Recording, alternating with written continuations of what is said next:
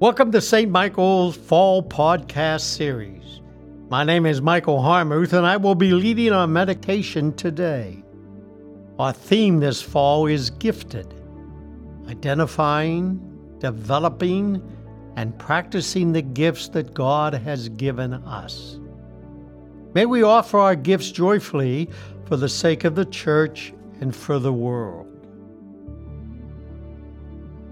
The love of God has been poured into our hearts through the Holy Spirit that has been given to us.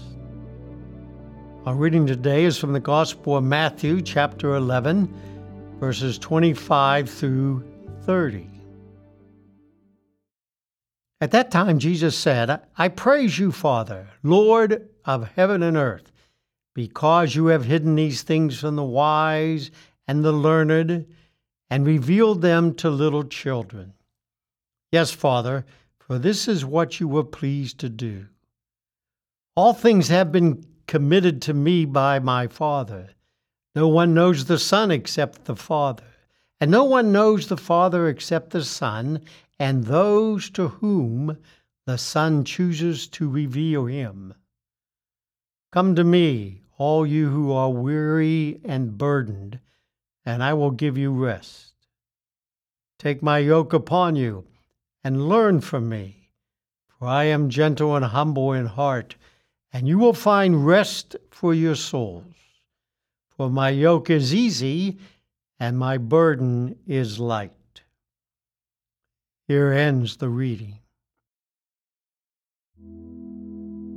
This passage has always been cherished because of the great invitation issued on verse 28. Come to me, all you who are weary and burdened, and I will give you rest.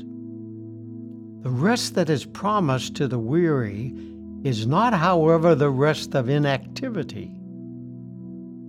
What Jesus offers is not a vacation from the law, but a less burdensome way of fulfilling it. The rest is made possible with a new yoke. The yoke will be kind. The yoke is tailored to each one of us. In this sense alone, the burden will be light. At a deeper level, they remind us that the service of God requires the spirit of gentleness and humility as exemplified in Jesus. In Sierra Leone, West Africa, a preacher, David Wingington, says people learn how to carry heavy loads on their heads. He learned of a woman in the capital city whom regular employment was being a human delivery truck. Her assignment in the capital city of Freetown was to deliver engine blocks from one repair shop to another repair shop. 4 men would lift the engine block onto a tray that she carried on her head, and off she would go across town carrying this enormous weight.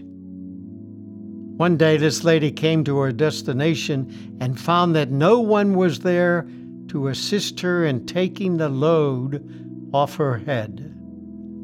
She waited as long as she can wait with an engine block on her head and decided to try to remove it herself. Fortunately, 4 men showed up to take the engine load off her head. This story leads us to examine our own burdens. What do we carry in our minds and heart? Thank God for those around us who have the gift to show up, refresh us, and lift our burdens when needed. Amen. Please join me now as we continue with the Lord's Prayer. Our Father who art in heaven, hallowed be thy name. Thy kingdom come, thy will be done on earth as it is in heaven. Give us this day our daily bread, and forgive us our trespasses, as we forgive those who trespass against us. And lead us not into temptation, but deliver us from evil. For thine is the kingdom and the power and the glory forever and ever. Amen.